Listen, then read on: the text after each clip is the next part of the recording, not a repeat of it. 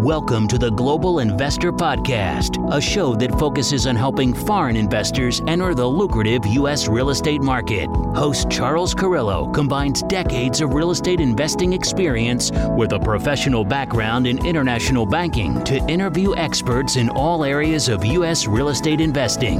Now, here's your host, Charles Carrillo.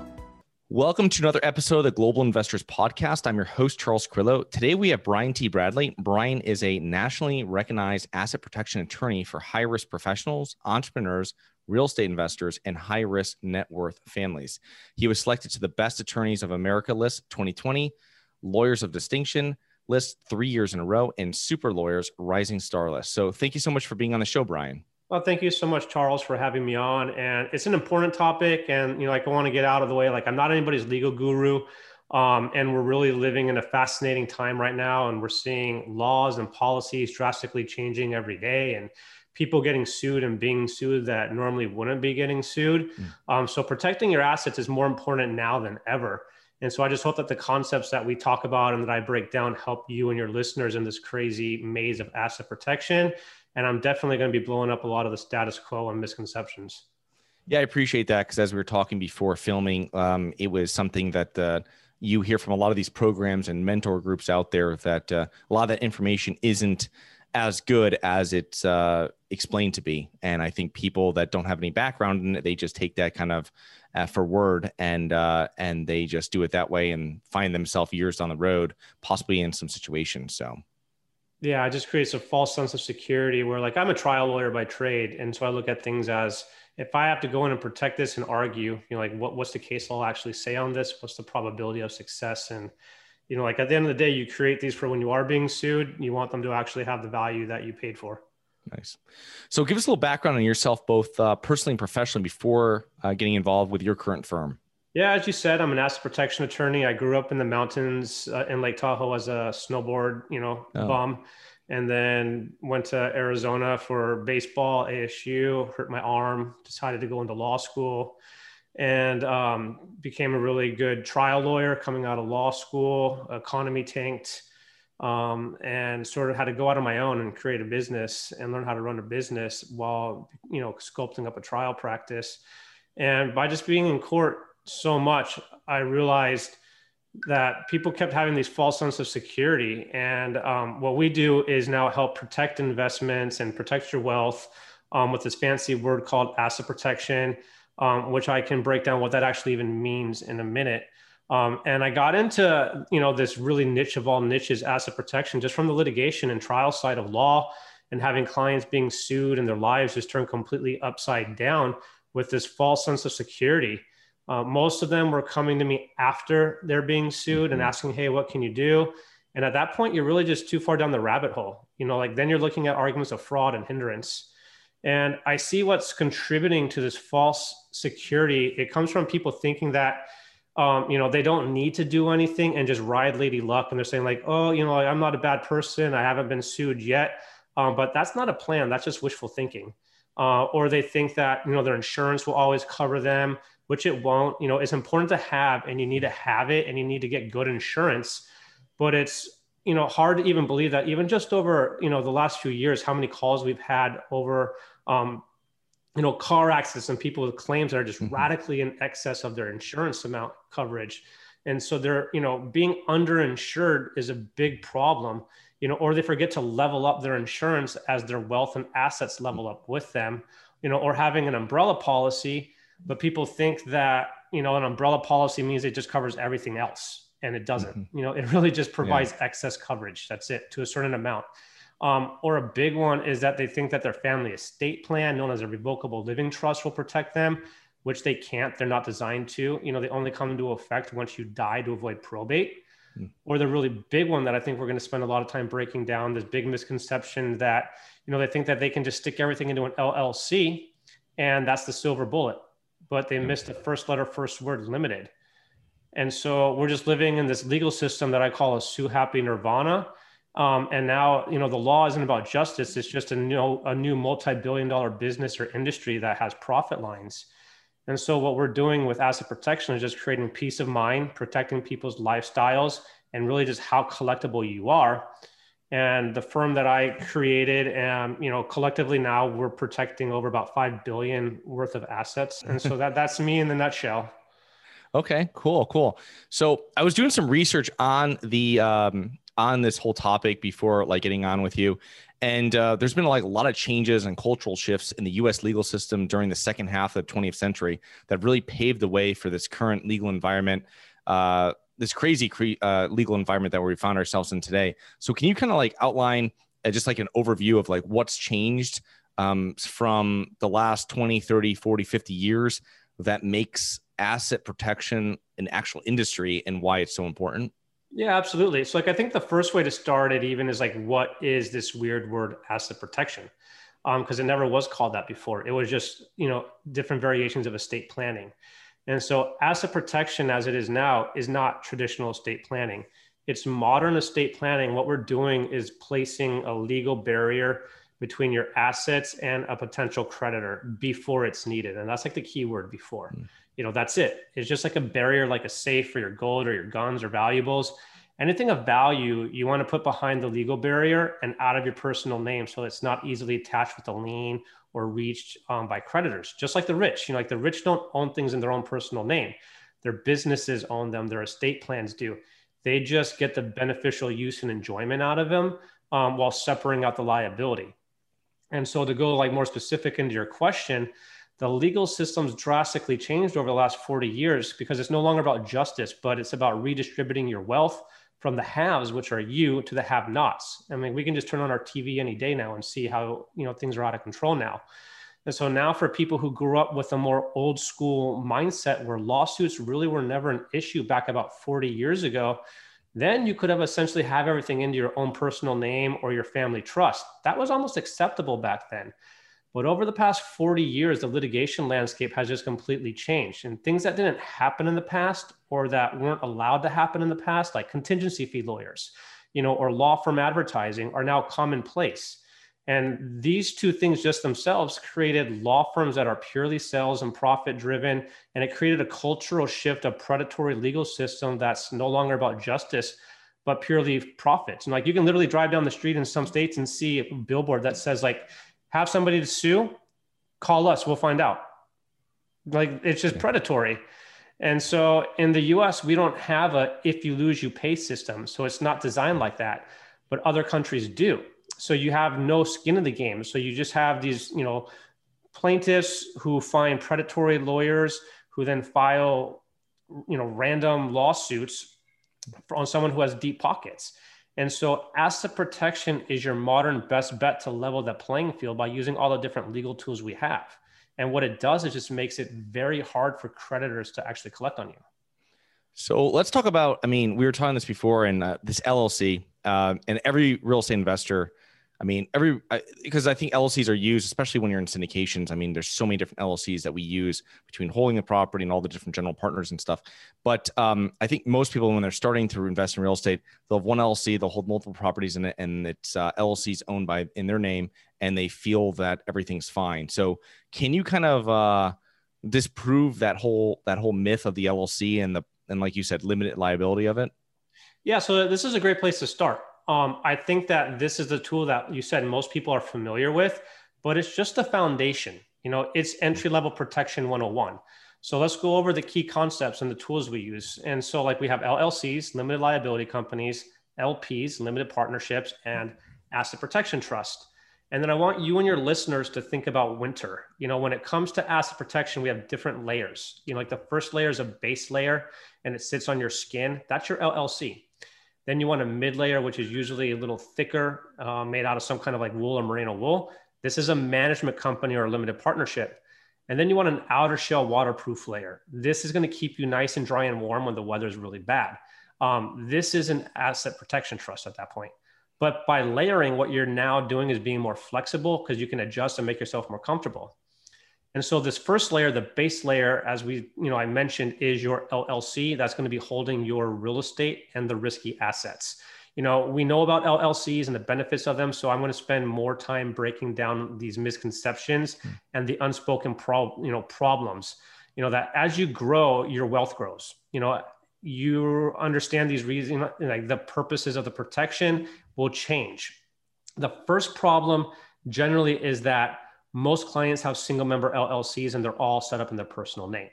The problem here is that courts now, especially nowadays and on the coast, like East Coast, West Coast, have a tendency to disregard single member LLCs. And so because of this, they're basically worthless. I still use them, don't get me wrong, but only as a base layer protection or for someone who is just starting out buying their first asset. And what you actually want then is that single member LLC that's holding, like your real estate to then be owned, not by you individually, but by a second layer of protection, which should be like a multi-member limited partnership. Mm-hmm. And by doing this, what you're doing is now properly layering the protection. Your mid-layer limited partnership will be owning all of your LLCs as you grow. So like you have one LLC, a couple units, you're going to scale up, have another LLC with a few more units. And all those LLC tax filings and K1s will just simply passively flow directly through to the management company. So you're only going to end up having one tax filing, not like some clients with me who have 15. And so we're maintaining the legal protection, but we're disregarding them for tax purposes, creating a smooth and easy transition for fewer tax returns by adding that second layer, which is holding, which is that holding company, limited partnership. And then for 90% of the clients, you only need one limited partnership or one holding company. But if you're really complicated or you have a big mix of real estate and different corporate business entities, or you're also a doctor doing surgery, we may want to have two holding companies since the businesses may want to actually have a better tax structure or corporate planning. That just depends on the individual client profile. And then we'll just talk to your CPA and see what fits. The next big problem comes down to, you hear people talking about charging order protection. And it's just basically comes down to where do I set these things up in? Like, do I go to Delaware, Wyoming, Texas, Nevada? And really it just comes down to what you hold, what you own, and where you own it. Now I'm going to pick on California a lot here just because it's a big state. A lot of people live there. California is very expensive. So most people buy property somewhere else. And so let's say you're a California resident, and it's California real estate that you own, and you create a Wyoming LLC because you heard on the internet or you attended some seminar, that's where you're supposed to go. By putting in your California real estate, what you did is just convert your Wyoming LLC into a California LLC. Because you're doing business in the state of California, you have to register and pay the franchise tax in California. If you're getting sued, you're going to be getting sued through that property, which is in California. The judge in that case is going to use what law? California law, because that's where the asset's at, that's where the person's at, that's where the injuries happened at, that's where that state's jurisdiction is at. So a judge in California or any other state, let's say it's in Tennessee or Ohio, they're just going to use the state law where the asset's at and the lawsuit's coming through. They don't care that it's a Wyoming or Delaware LLC if you have no direct jurisdictional connection there. And so just by simply owning an out-of-state LLC, you have to register that LLC as doing business in any other state that you live in. And so you'd have to register it, for example, in California, if you're a California resident. And this is just basic law. And once you do that, you did this fancy legal word called availed yourself of the privileges and laws of that state and given that state jurisdiction over your LLCs and the assets that they're in. And so, and there's case law on this. Indian Palms Country Club Associates versus Anchor Bank in 2015. This case lays out all the multiple standards that you'd have to meet to successfully actually beat piercing the corporate veil argument and jurisdictional elements. And real estate's different. Just by owning real estate in an LLC, because it's supposed to be passive, you're not going to be operating out of it. It's not a business. It's just an extension of yourself. Then you're registering that business in the state that you live in, availing yourself of those state rights. So general rule of thumb, put your real estate in the state that the asset's in, and then you just adjust and scale up your protection as you grow. The third really big misconception, I probably get 2 or 3 calls on this a day, is called anonymity. And thinking that you can just create, anonymous Wyoming LLC and just disappear and completely ghost a lawsuit. And this is just completely false. That's how you're going to get a default judgment against you. But I get these questions all the time. And so when your LLC is sued, you're going to be legally required to appear and defend yourself in court. You actually have to properly create these, Wyoming and Delaware LLCs or out-of-state entities, have what's called a personal agent of service. Their sole job, which you have to pay for in addition to it, is to just say, hey, congratulations, Charles. Guess what? Your LLC just got sued. You're served. Now go find a lawyer and defend yourself. Once that happens, there's no more anonymity. You have to show up and appear and represent the LLC in court. At that point, the discovery process begins. And a judge is going to say, hey, here's an asset disclosure list. Tell us all the assets that you or the LLC own. At that point, you do one of two things. You lie and commit perjury and say we own nothing, or you disclose all of your assets. And so this conception of anonymity and just ghosting lawsuits and not disclosing your assets is just a real quick shot to perjury. Interesting. So if you're not worried about the charging order at all. So if you have a property that's owned by an LLC and then the LLC is owned by this holding company, then the charging order then will stop at the holding company. Is that correct? Because now it's going into it's a limited partnership. So there's multiple people. Really, the thing is we have this thing called the U.S. Constitution, and the Constitution has the full faith and credit clause. And so it doesn't matter what state you're in. If you have a Wyoming LLC and you have an Ohio property and you're getting sued in Ohio, you still are going to exercise that Ohio judgment. You can't run from judgments because of the full faith and credit clause of the Constitution. And so you can have a really strong charging order in Wyoming, but if your lawsuit's not coming through Wyoming because you have no assets in Wyoming and whoever is still going to have to give full faith and credit to another state's court orders and judgments. So all you're doing is just causing a little bit more expense on the person suing you to make additional arguments, which is just filing a motion and showing up in court. And then it's just some piercing the corporate veil arguments, which for real estate, it's very, very easy. So charging order protection, yeah, it's worth having some to drive up costs to scare away potentially like low-bearing fruit lawsuits. But when it's an actual real injury or damage, no plaintiff's attorney in the world is going to care where, you set this up in, simply because you have the Constitution and full faith and credit clause. So it's just scaled up. It adds another layer of moats. But as you scale up with the limited partnership so that then you can add a third layer, and the most important layer, an asset protection trust, because then the idea is essentially get the assets out of any U.S. jurisdiction if push comes to shove. And that way you don't need to recognize them. Interesting. Okay. And tell us more about that last portion of it. Yeah, I think the best way to do it is just to talk about it historically and jurisdictionally. And so that's the final layer of protection that I was talking about, the bad weather layer, the asset protection trust. And trusts have been the longest lasting entities of all entities. And they go back to even the Roman times of holding assets when you'd go off to fight and you'd put them into a trust and someone else would watch them for you. But when done right, they're very strong and can be sculpted to fit how you need them, and they can morph as you need them without dealing with funding issues. Like if you don't fund an LLC properly, that's going to be one way to pierce an LLC, or if you overfund it, underfund it. So I just love trust, and having a trust at the very top of your planning is just very powerful. And this is where creating an asset protection trust, and more importantly, picking the proper jurisdiction to create them in, come into play. And so trust come in a lot of different flavors and types.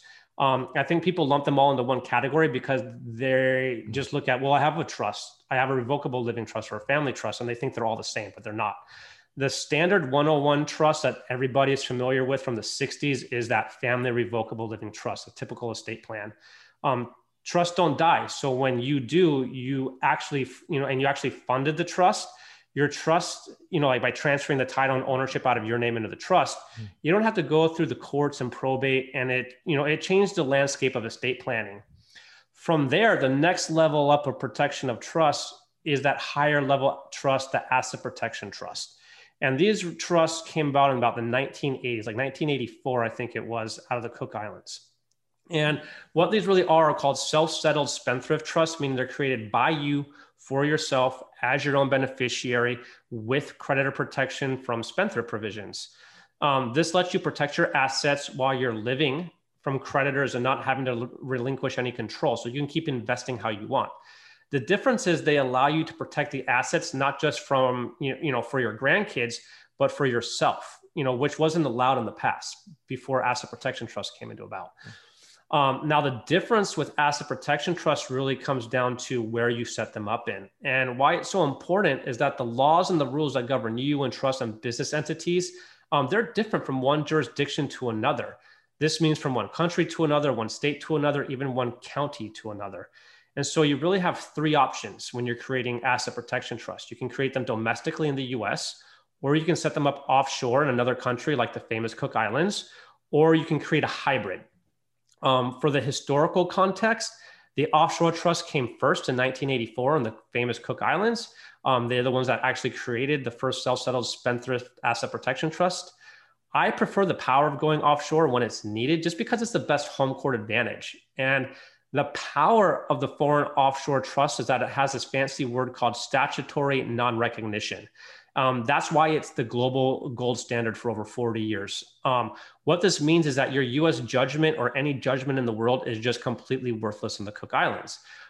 You would have to start the case all over from scratch, facing the highest legal standard in the world, the murder standard, which is beyond a reasonable doubt.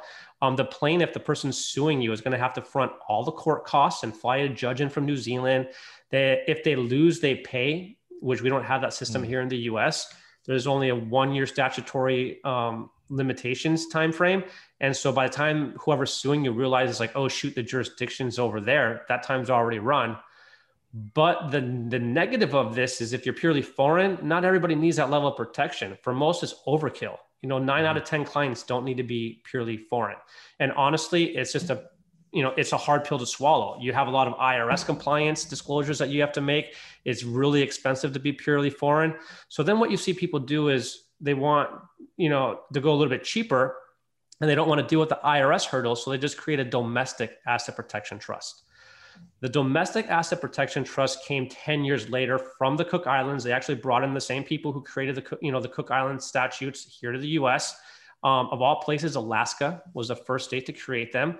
And then, Delaware, Wyoming, and the other states followed suit on Nevada. And then, not to be outdone, like I said, we have about 20 states now domestically that have some sort of self-settled spendthrift legislation. But the problem with the purely domestic US-based trust and why they fail on effectiveness is just like we were talking about before. The US Constitution, the full faith and credit clause, you can't run from judgments. And we even have a case, Kilka versus Steelman, 2012 from California, that said, hey, you California residents, we don't have self-settled spendthrift legislations in California. So we're not going to let you go to Nevada and create an asset protection trust in Nevada because you're not a resident of Nevada. So too bad. And that was upheld by the Court of Appeals.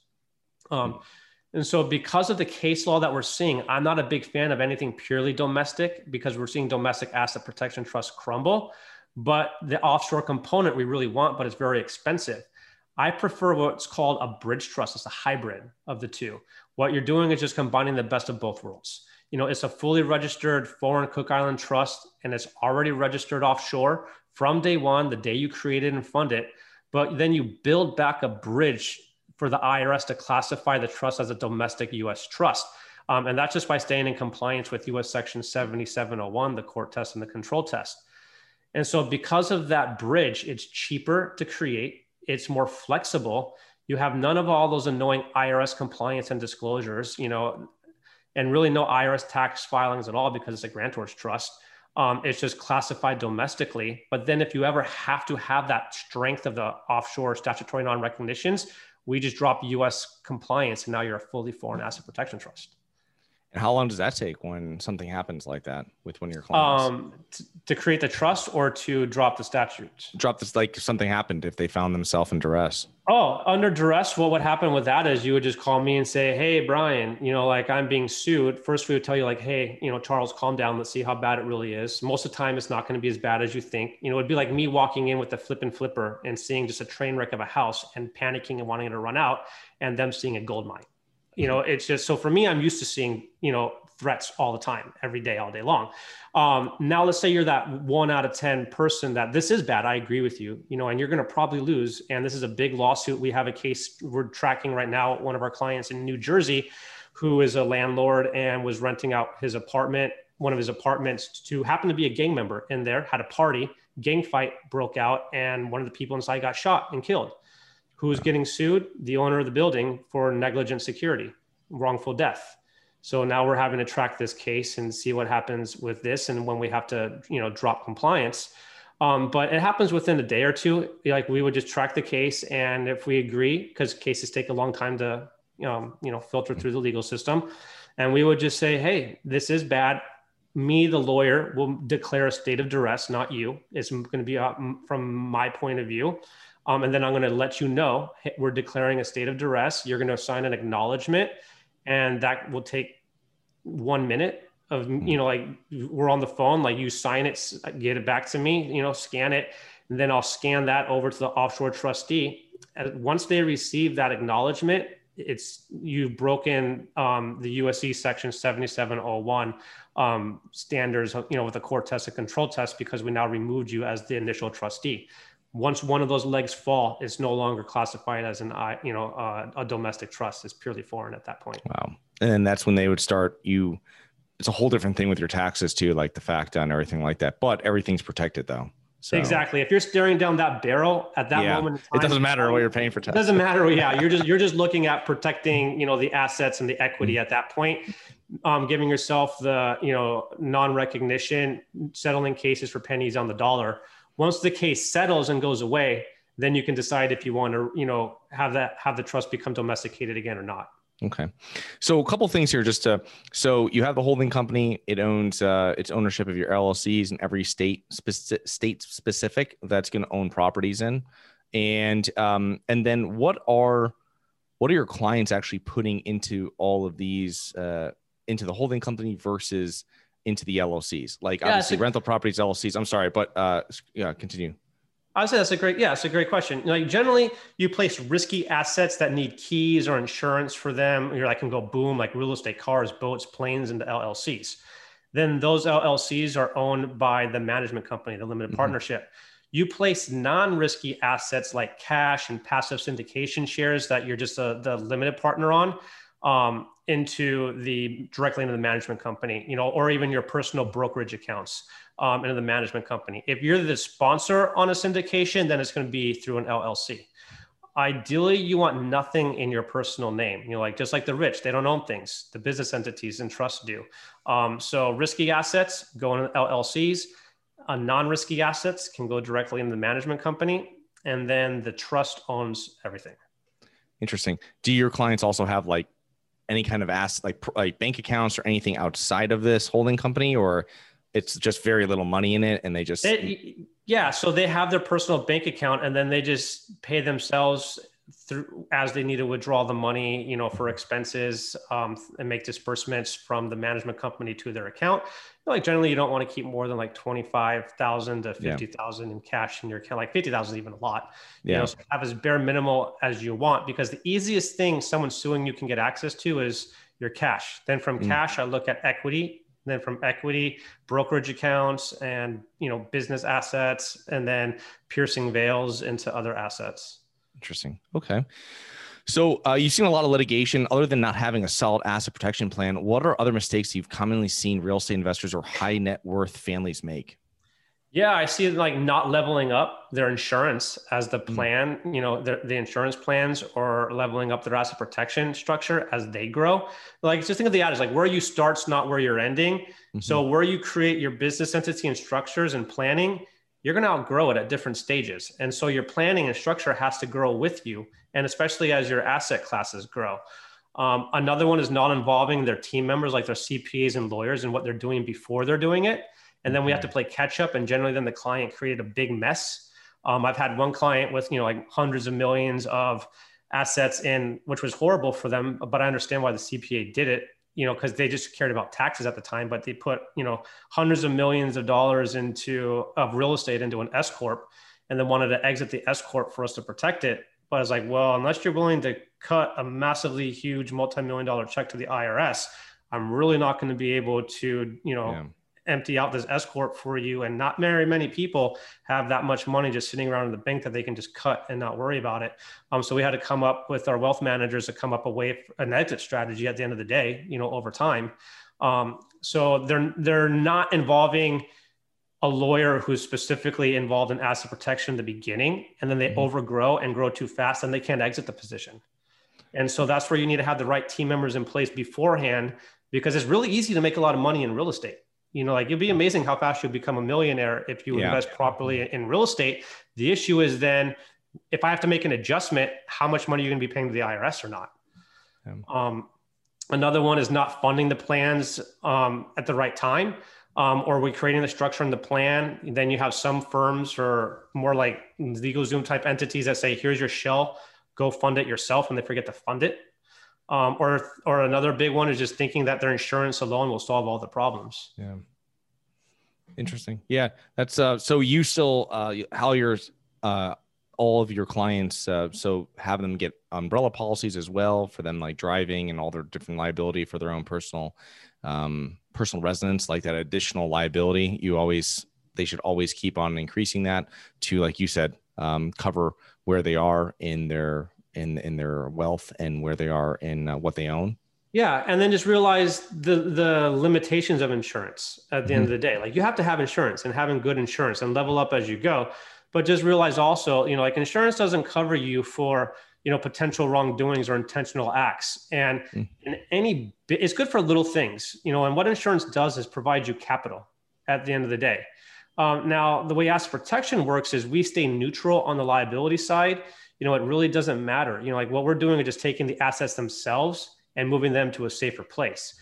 But you want to have insurance. Just realize anytime you get sued in big lawsuits, there's going to be allegations of fraud. And then what's going to happen, and that can be just simply from an email, because an email is an intent. I intended to type on my computer and click send. That's an intentional act. Intent doesn't mean you're trying to be a bad person.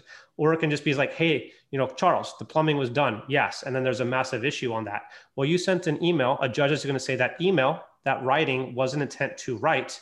Now, Insurance Defense 101 is going to come in and say, now that judge said there was an intent, there's an element of an intentional wrongdoing that is based around this case. We're not covering you. If you think we're wrong, sue us. So now you're being sued while you have to sue your insurance provider to try to get coverage for it. And that's a horrible double-edged sword to be playing. Yeah, no, it's good for people slipping on ice, which I've had before a number of times at places, but where they just want $10,000 or $15,000. But it's a whole different thing, obviously, if like your client in New Jersey, and that's quite the predicament to find himself in. Yeah, or you got like mold issues. Those tend to be really big claims as well. And yeah, so you got to have insurance. Just understand the place for it. Okay, interesting. One last question before we finish up everything here. What are some of the main factors that have contributed to your success personally, Brian, and in your business? Yeah, that's a great question. I love those type of questions. I invest in myself and my mindset. And so like I learned to manage my mental state, get rid of all the toxic dysfunction in my life. I did a deep analysis of all my personal contacts and business contacts and anybody in my life to just see, like who are winners and losers, who's there to make me stretch and grow, who's holding me back, and who are the distinction between confidants and constituents, who's a confidant and who's a constituent, and I really just took responsibility over my life and my happiness and how I manage every second, minute, day, week, month, and year of my life. I do a lot of reading and a lot of reflection and meditation. And I just don't let fear drive me or paralyze me. And I always just have been very driven in my life, just, as an individual. I just realized if I'm going to fall, I'd rather be the one that fall and not give somebody else a chance to fail. And if I do fail, I'm just going to fail falling forward, get back up and give it a go again. Awesome. That's fantastic advice. So how can our listeners learn more about you and your firm? Yeah, they can jump on my website, www.btblegal.com. I have it more as an educational platform with lots of case law, frequently asked questions, because I'd rather you just be prepared and knowledgeable when you're going down this route. That way you can ask the proper questions before you start talking to somebody. Or you can email me, Brian, BRIAN at btblegal.com. I like answering people's questions because like I said, you need knowledge. Yeah, no, it's definitely, I think most people listening to this and most real estate investors aren't even aware of this. So it's something that, thank you so much for coming on today and letting us kind of pick your brain of all these different asset protection plans and then faults that we have been kind of taught as real estate investors with everything that's going on now. So thank you so much. And looking forward to connecting with you in the near future here. Absolutely. Thank you. Hi guys, it's Charles from the Global Investors Podcast. I hope you enjoyed the show. If you're interested in getting involved with real estate, but you don't know where to begin, set up a free 30-minute strategy call with me at schedulecharles.com. That's schedulecharles.com. Thank you. Thank you for listening to the Global Investor Podcast. If you like the show, be sure to subscribe on iTunes or Google Play to get new weekly episodes. For more resources and to receive our newsletter, please visit globalinvestorpodcast.com. And don't forget to join us next week for another episode. Nothing in this episode should be considered specific, personal, or professional advice. Any investment opportunities mentioned on this podcast are limited to accredited investors. Any investments will only be made with proper disclosure, subscription documentation, and are subject to all applicable laws. Please consult an appropriate tax, legal, real estate, financial, or business professional for individualized advice. Opinions of guests are their own. Information is not guaranteed. All investment strategies have the potential for profit or loss. The host is operating on behalf of Syndication Superstars, LLC exclusively.